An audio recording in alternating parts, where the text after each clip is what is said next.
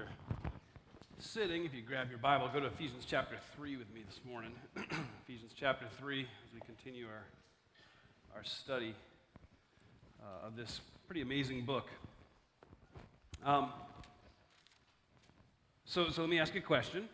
When you first get to meet somebody, how do you get to know them? How do you get to understand who they are and, just some, not the basic stuff like, okay, I know you, I know where you work, I know how many children you have, I know how many brothers and sisters you have, I know where you live. But on a much deeper level, when you want to really get to understand who somebody is, may I make a suggestion? One way is to go to someone's home, being invited, of course.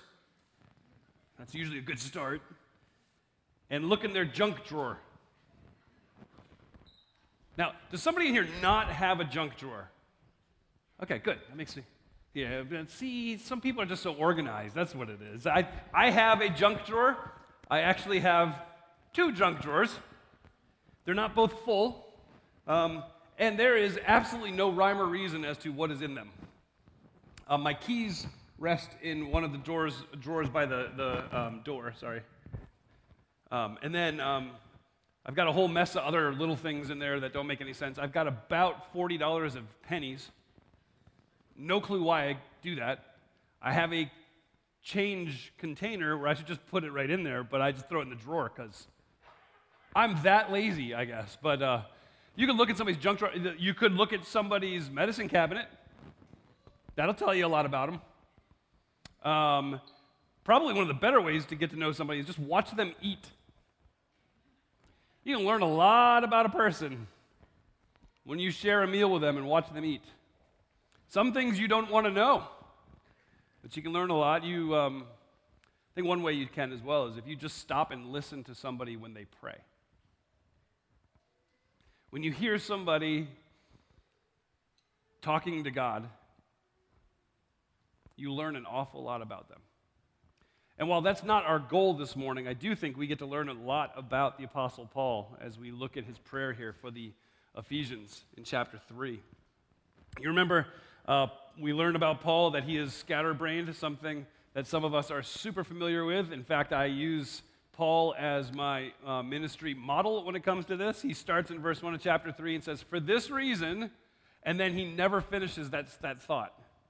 He goes all the way through verse 13, and he hasn't finished his initial thought of "for this reason and then you get to verse 14, and he says, let's go back. So for this reason, and he goes back to his original point that he had lost in the haze somewhere. For this reason, I kneel before the Father, from whom every family in heaven and on earth is named. So he's praying. Why is he praying? He gives us a clue. For this reason. Well, what's the reason? The reason is what he just spent chapter 2 explaining to us. The fact that although in their culture at the time, as is true in our culture today, there is a whole host of different cultures and ethnicities and financial things and academic differences and residence differences that create almost like teams. I'm team white collar work. I'm team blue collar work. I am team Carroll County. I am team Frederick County. I am team white. I am team black. I am team Ravens, team Steelers, whatever it might be.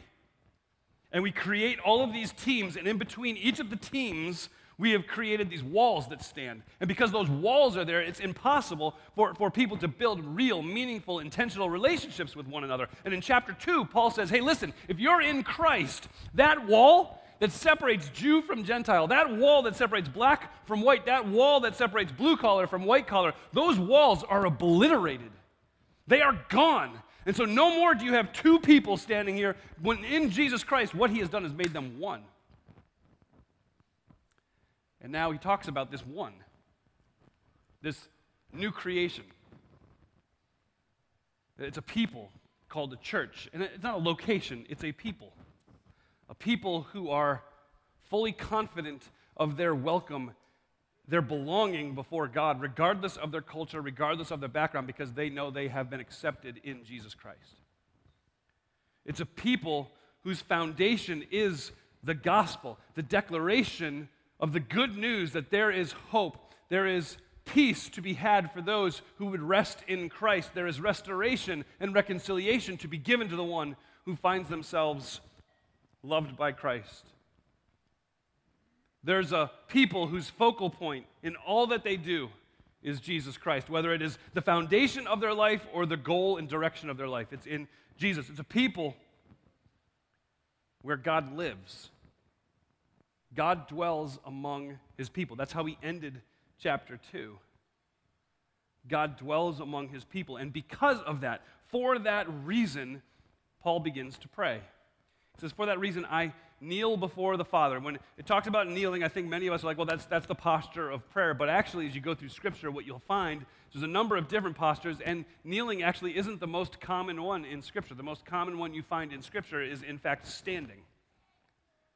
People would kneel in their prayer times. People would kneel before leaders and kneel before other people, both out of a signal of humility, also out of an emotional response of their prayer. And I got asked a couple weeks or months ago, and don't exactly remember who, but asked, why do you kneel sometimes when you pray? And I had to think about it, and reality is it is because of emotion.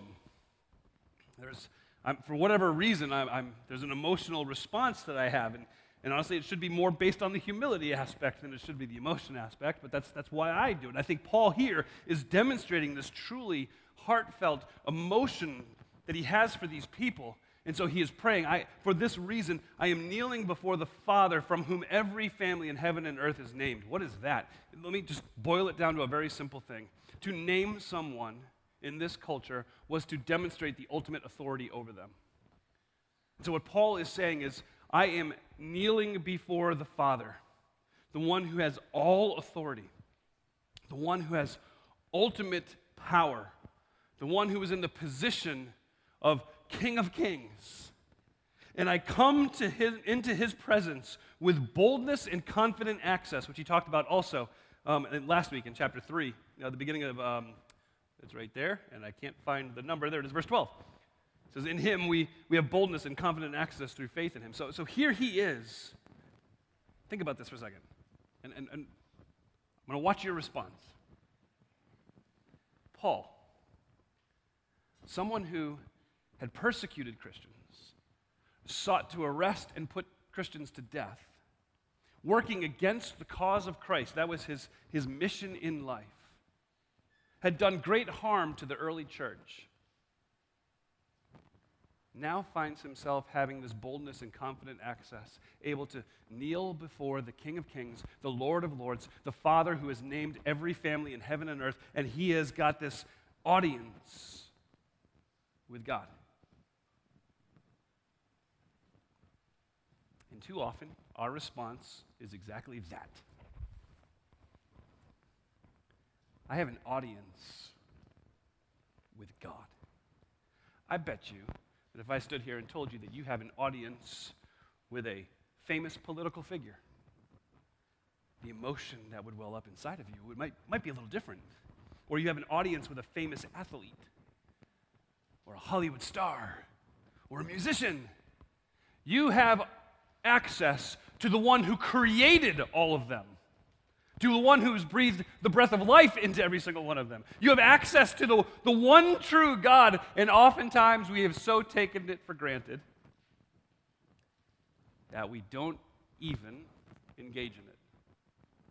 And Paul says, for this reason, I am praying for you to the Father. And here we get to see what, in fact, he is praying. Starting in verse 16, he says, I am praying that you would be strengthened with power in your inner being through the Holy Spirit. I'm praying that you will be fortified, you will be braced, reinforced by the work of the Holy Spirit in your heart as he dispenses his power within you. The Holy Spirit, we talked about back in chapter 1, how he has sealed us in our relationship with Jesus Christ, that the Holy Spirit continues to convict us of sin. He continues to dwell within us and point us to the truth that is to be found about Jesus Christ. He continues to minister in us and through us. He continues to comfort us in our times of greatest need. So it's interesting, as Paul says, I'm telling you right now, because of this, because God has created one new being in the place of multiple. He's created one through Jesus Christ. Because of that, I am praying that you will be strengthened in your inner being through the Spirit. Listen, you don't need to be strengthened by eating your Wheaties. You don't need to be strengthened so you can lift a car off of somebody. You need to be strengthened so you are prepared for whatever today holds. Do you know what today holds? See, I think oftentimes we get to the place where things go hard and difficult and take this drastic turn we never expected, and then we're like, oh, Lord, would you help us? And I think what we can take from Paul's prayer here is he's saying, now every morning you should be like, oh, Lord, help me. Because you have no idea what's coming next. Oh, Lord, help me. Because what you are being called to do, and what you'll see through the rest of Paul's prayer, is you are being called to accomplish a near impossible task. In fact, based on your own strength and your own strength alone, you couldn't accomplish it. You are being called to carry a great bag of water that is filled with holes. And you need the strength to be able to do that. He's praying not only that you would be strengthened in your spirit, but that Jesus Christ would dwell in you. That Jesus Christ would dwell in you. Now think about that for a second. The question that should follow that is, Jesus Christ already dwells in me. Right? It's kind of like, I am praying, Frank, that you would put a shirt on. I'm praying that Jesus Christ would dwell in you. What do you mean by that? Well, dwell is a different word than just be in you. Dwell doesn't mean just be in you, just visit, just occupy. Dwell means to take up residence, to live.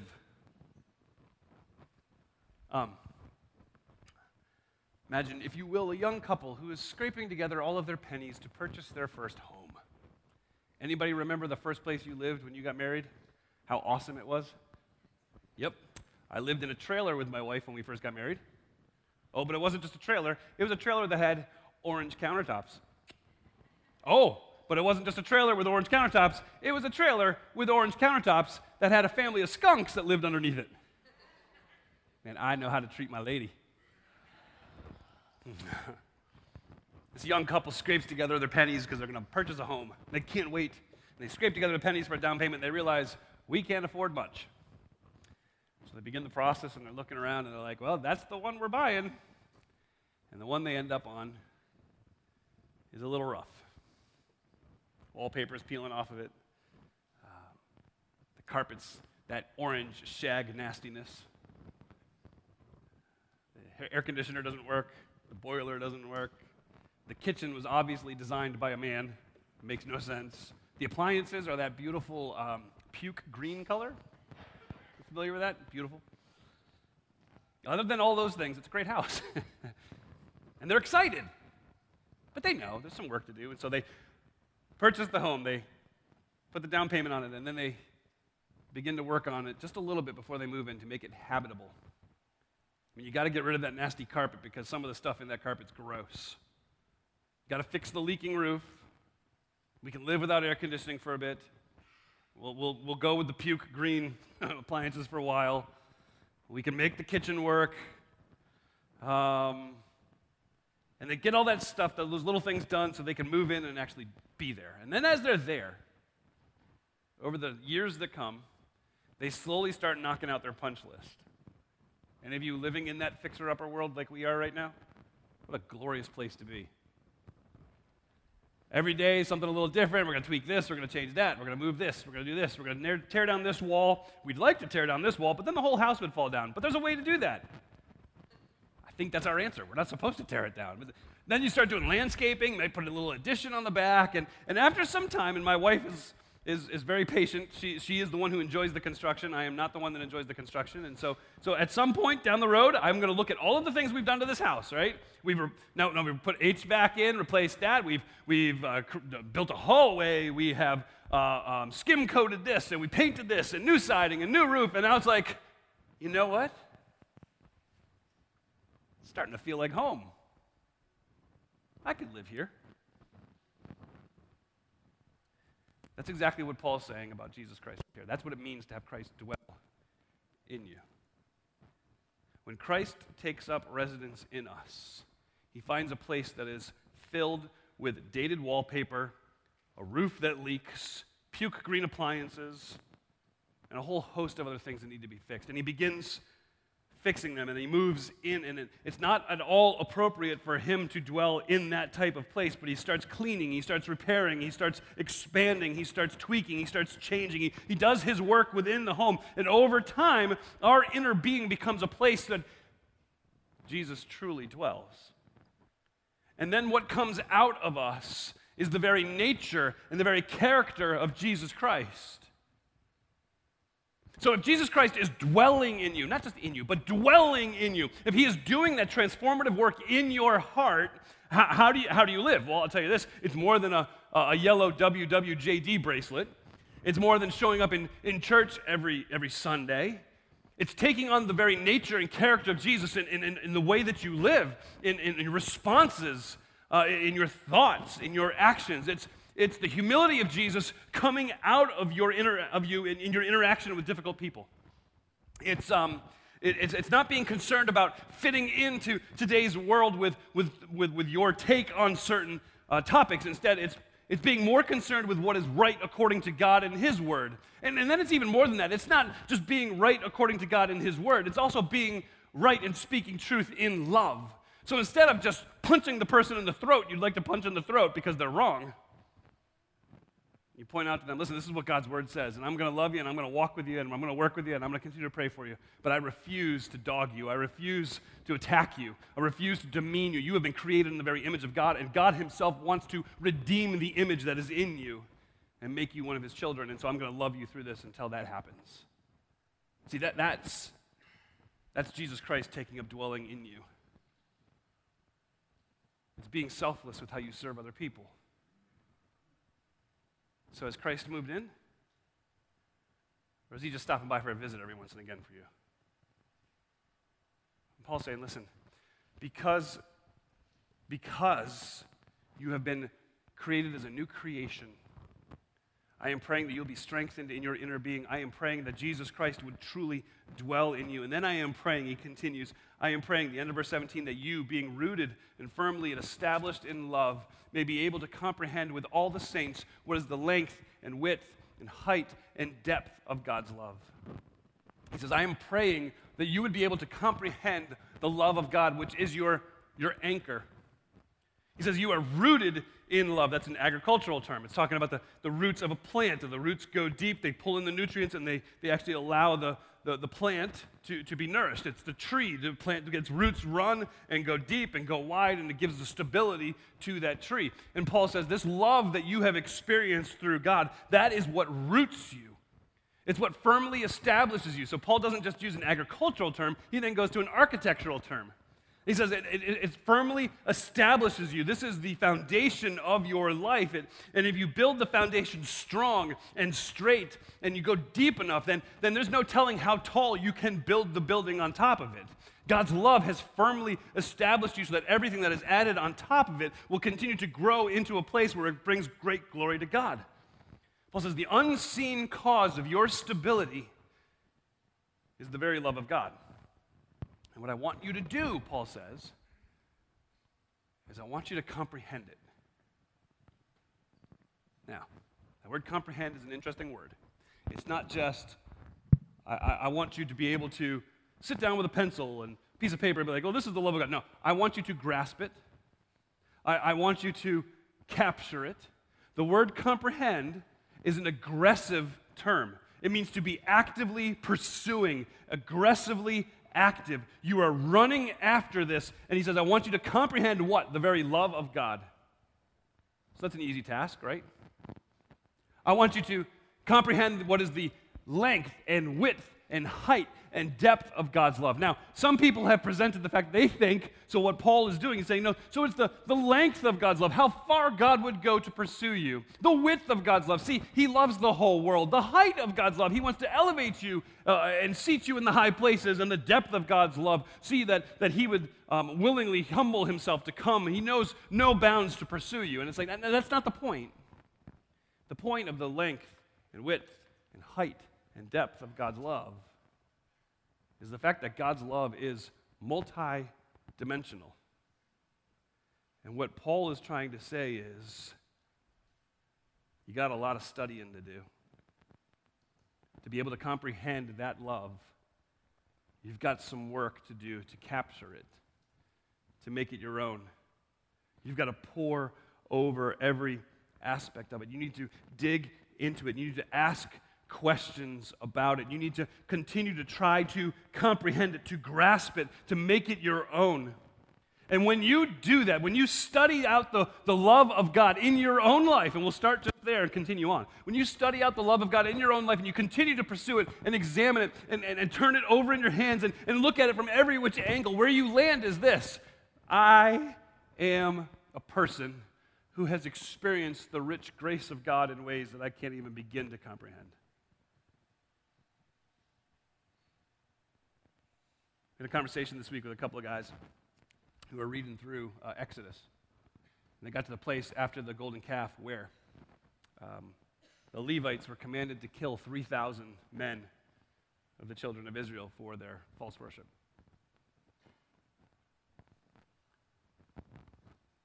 That's not a story that plays well in 2022. Oh, look, that's a picture of God. Murder 3,000 people. And you can just leave it at that. Or you can try to comprehend what God's doing in that story. And you can wrestle with it. You can turn it upside down and over and around and look at it from all these different angles.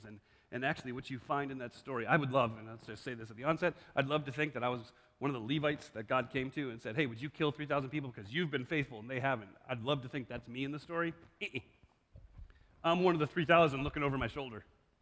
Because I'm not good at a lot, but I'm really good at sinning. I've been practicing for a long time, lots of experience. So I believe that would probably be me being pursued by that. And when you understand that and wrestle with that, what you find is in that very story, what God is doing is He is weaving the story of grace even throughout the Old Testament, so that as we look back at it, it's like, man, we could not possibly stand if it weren't for the grace of God. Every single one of us would be murdered for our disobedience and lack of holiness before God. And yet, because of Jesus Christ, this amazing thing happens. You ready for this?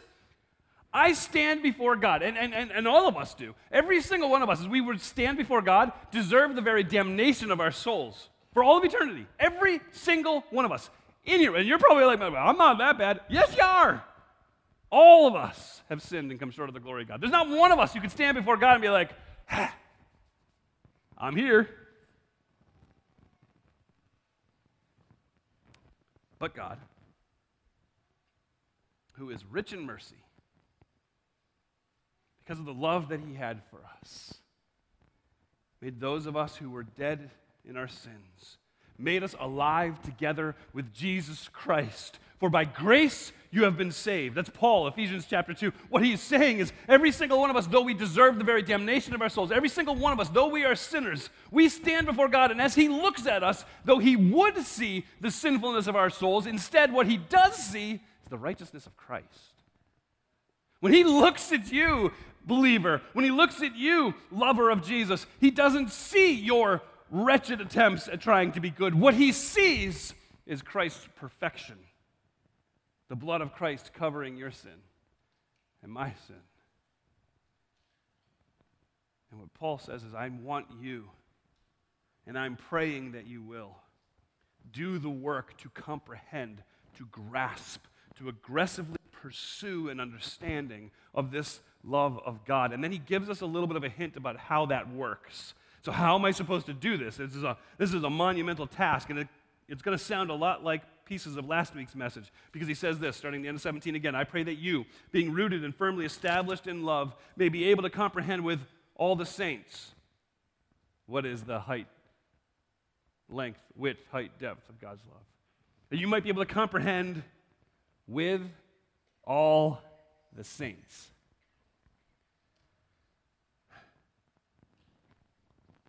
We need the whole people of God to comprehend the whole love of God. You understand that? We need the whole people of God to comprehend the whole love of God. That this relational and community aspect of being a part of the family of God, as we celebrate the wave upon wave upon wave of grace, is necessary for every single one of us. So, again, I won't apologize for being offensive if I offend you with truths, right? I mean, that's wimpy, and I'm not going to be a wimp. But I hope you hear this. Are you actually an active participant of the family of God, or do you just like stopping by on Sundays? Again, you can't ask God to profoundly impact you with his power and then remove yourself from the mechanism that he uses to show you his power, which is the very people of God. So, and that's not going to happen an hour a week, or if I get my way, an hour and 5 minutes a week. It's not. You've got to be involved in community with other believers. Join a small group, join a community group, serve here at the church, serve with our young people, serve with our middle schoolers, serve with our high schoolers. There's all kinds of opportunities, and what happens is, what you will find is as you are rubbing elbows with the rest of the family of God, is you will gain a better understanding of God's love because you will see it on display in each individual person, and how that works is amazing. So are you an active participant in the family of God? Paul prays that we would be able to comprehend what is the length, width, height, and depth. That was what I spent most of my time on this week, is trying to get it in order. So I only messed it up 20 times today. So that we'd be able to comprehend God's love. But then he goes on and he says, I'm also praying, verse 19, that you would know Christ's love that surpasses knowledge. All right, so now be Bible scholars with me just for a moment. And just look at that phrase. To know Christ's love that surpasses knowledge. Does anybody see a logical problem with that statement? To know what you can't know. That's like walking into a math class and the prof being like, hey, good news, I have given you nothing but unsolvable equations today. Enjoy your exam. Or just like me walking into any math class, so it doesn't really matter. Paul says, I want you to know the love of Christ, which is unknowable. Now wait, you know that Jesus loves you, right? Yes, of course you do. We sing it as a little kid, right? Jesus loves me, this I know, for the Bible tells me so. But do you feel like Jesus loves you sometimes? Aren't there days? I will confess this, and something that I got in the habit of saying that I have worked really hard in the last couple of years because my wife talked to me about it, is there would be times where something just stupid would happen. And we're like, why don't you love me? That's a terrible thing to get in the habit of saying. And so I'm praying that God continues to remove that from me. Because there are times, though, where you're just like, man, do you really? Because we tend to view the love that we are experiencing currently through the lens of our immediate circumstances. And the problem is the demonstration of that love doesn't come through our immediate circumstances. The demonstration of that love we've experienced from Jesus Christ is far bigger than our immediate circumstances. This love that Jesus has for you isn't the throwaway, oh, I love you too, that you might say at the end of the phone call. You say that to your spouse. Have you ever done that? I've done that. I won't even ask you. I don't want to get you all in trouble. I'm going to eat it right now. Here I go. I'm going to bite it. Ready? There are times where I'm on the phone with my wife. I'm like, yep, love you too. And she's like, I'm not even done talking. But I love you. Or worse, ever said it to a coworker at the end of a phone call? Yeah, I'll get on that right away, Bill. Love you. This is awkward. But Jesus doesn't have just a throwaway love you. Jesus demonstrated his love for you, and that while you were a sinner, he did the unthinkable. He took your punishment. He took your penalty. He took your place on the cross. There's no throwaway there. This is real love. This is him being willing to leave his heavenly home to take the death that you deserved. This is love where we actually need to be loved. And I think too often as we view the love of Christ through the lens of our immediate circumstances, we are not looking at it as the love of Christ. We are saying, this is what I want, because we love ourselves an awful lot. What Paul says is, no. I want you to know by experience the very love of Christ. I want you, as you wrestle with it, as you try to comprehend it, I want you to see the very mercy that has been demonstrated to you by what Jesus Christ accomplished for you. This is him coming on the scene to love you in ways that you will never fully be able to understand. And Paul says, I want you to experience it. I want you to know it. I want you to understand the love of Jesus. I want you to understand how he works. And as you dive into the love of Jesus more and more and more and more, what you realize is you need to know more. You need to know more. So regardless of what you think, your attempts to fully comprehend the love of Jesus Christ will never end in a perfectly summarized statement of his love. You will never get to the place where, like, I've studied out the love of Jesus, and here, let me explain it to you. And that's not going to happen. Your attempts to fully comprehend the love of Christ will only result in this precious understanding of an inability to ever fully comprehend the love he has for you, no matter how hard you try. And that's a gift. Now, that doesn't mean you give up trying to understand it just because you'll never reach the end of it. Because what we're promised is whatever we do understand, whatever piece of it we can comprehend, is so incredibly sweet that even though it might just be a chunk, it's worth it. It is. How many of you had kids who loved playing in puddles? How many of you still love playing in puddles? Just something fascinating about a puddle, isn't it? It's just like, this is amazing. To try to comprehend the love of Christ is to splash around in a puddle, but find such incredible joy in it. But get this. You want to blow your kid's mind? Bring them to the ocean. They're like, puddle, puddle, puddle. What is that? Right? And you get to go to the ocean and splash in the ocean. And some of you are rookie ocean people. I understand. I make fun of you people. You go to the ocean up to your ankles, and you're like, oh, this is so much fun. It's like, oh, my knees got wet. No, that's not how you play in the ocean. And I am sorry if I get anybody in trouble after this, but when you go to the ocean, you got to get up to here. Right here. And then when the waves come, you're like, no! Now, I've confessed to you, I've almost killed all of my children in the ocean. Right? But that's how you play in the ocean.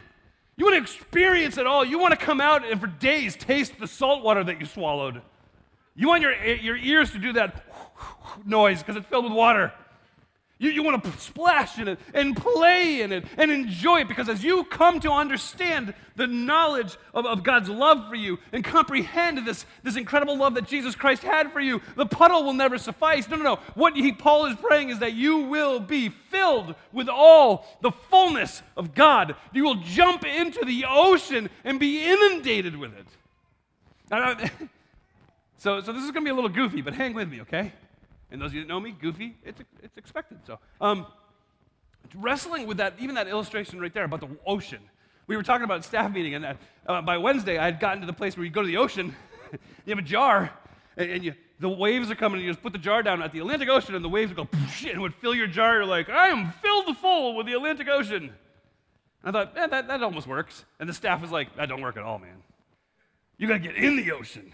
You want to swim in the ocean. I'm like, that's it. That's right. You're playing in the ocean to be filled with the fullness. And so where that leads my crazy mind to is like, oh, wait. Let's think about this for a second. Is that available for everybody? I mean, obviously transportation and where you live, that kind of thing. But beyond that, could the whole world bathe in the ocean at the same time? And if it did, what would happen to the ocean? Right? Okay, that tells you how messed up my brain is. So, I'm sure this is accurate. I found it on Google. But the mathematics behind this has to do with volume and size and all kinds of other things that I didn't understand, and did realize while I was using this example this morning, I probably should dive into it just a little more, but that's okay. I asked the question to Google, so Google, what happens if 8 billion people get in the ocean? What's going to happen? I mean, think about it. Imagine in your head what happens. You get 8 billion people going in the water, kablunk. I mean, you put one kid in the bathtub and it looks like a flood happened in your bathroom, right? 8 billion people in the ocean. I mean, my anticipation is that what will happen is everybody goes in and the water table just goes gabroosh, and it's going to take over cities and land masses, and it's just going to just overwhelm everything. When in fact what you find is because the ocean is so massive in size, so huge in its expanse, that 8 billion people could get in it at the same time, and the water table would rise 0.00024 inches, the width of a human hair. Because the ocean is so immense, it can handle it. When Paul says, I'm praying that you would be filled with all the fullness of God, and actually makes mention of the fact that this is according to the riches of his glory. You know how vast the riches of his glory are? You know how massive it is? If the ocean can handle 8 billion people, man, how much more the omniscient, omnipotent, eternal, infinite, transcendent God of all creation.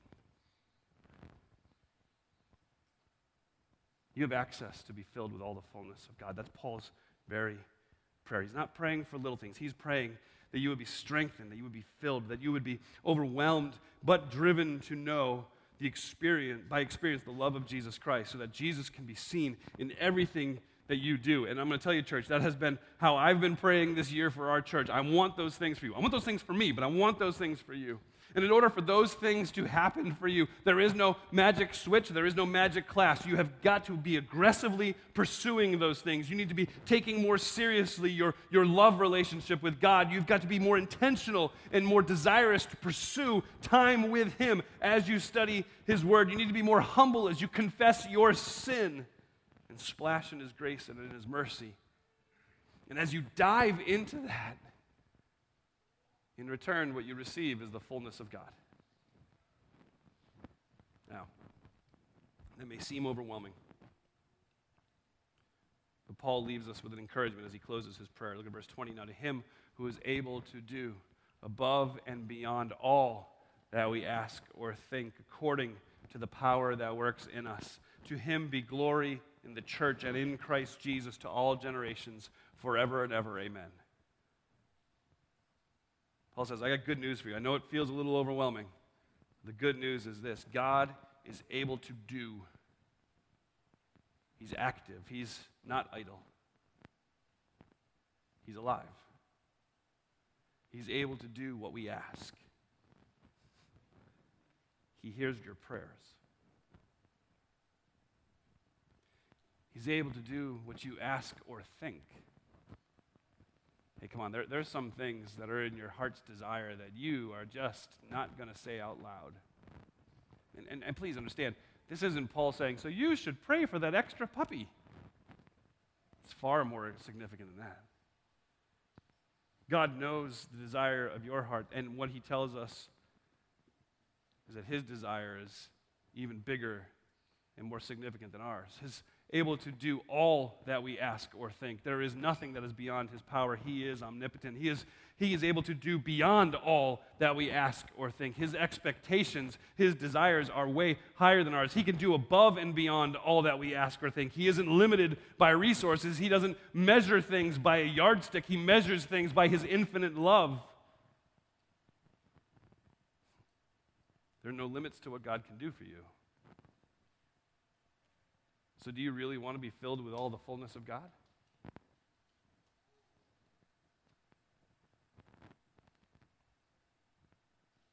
There is nothing that you will find that'll be better than splashing in the ocean of the fullness of God. Where are you swimming? Are you content with 1 hour a week? The drip that comes from that? Are you pursuing Him with everything you've got? There is nothing better than pursuing the fullness of God, because there's a glorious promise throughout all of Scripture. God tells us if we seek Him, find him. Because he's not hiding. Where are you swimming? Pray with me. Father, thanks for your word. Thank you for the grace that we have available to us. Thank you for the mercy that you have supplied to us. Thank you for the gift of your Son, Jesus Christ. Lord, I pray that we would all understand what it means to pursue you. And God, may we pursue you with everything that we have. So, Father, I'll close my time praying here with the prayer that Paul had for the Ephesians, and pray this for my brothers and sisters sitting in this room. I pray that God will grant you, according to the riches of his glory, to be strengthened with power in your inner being through his Spirit. I pray that Christ may dwell in your hearts through faith.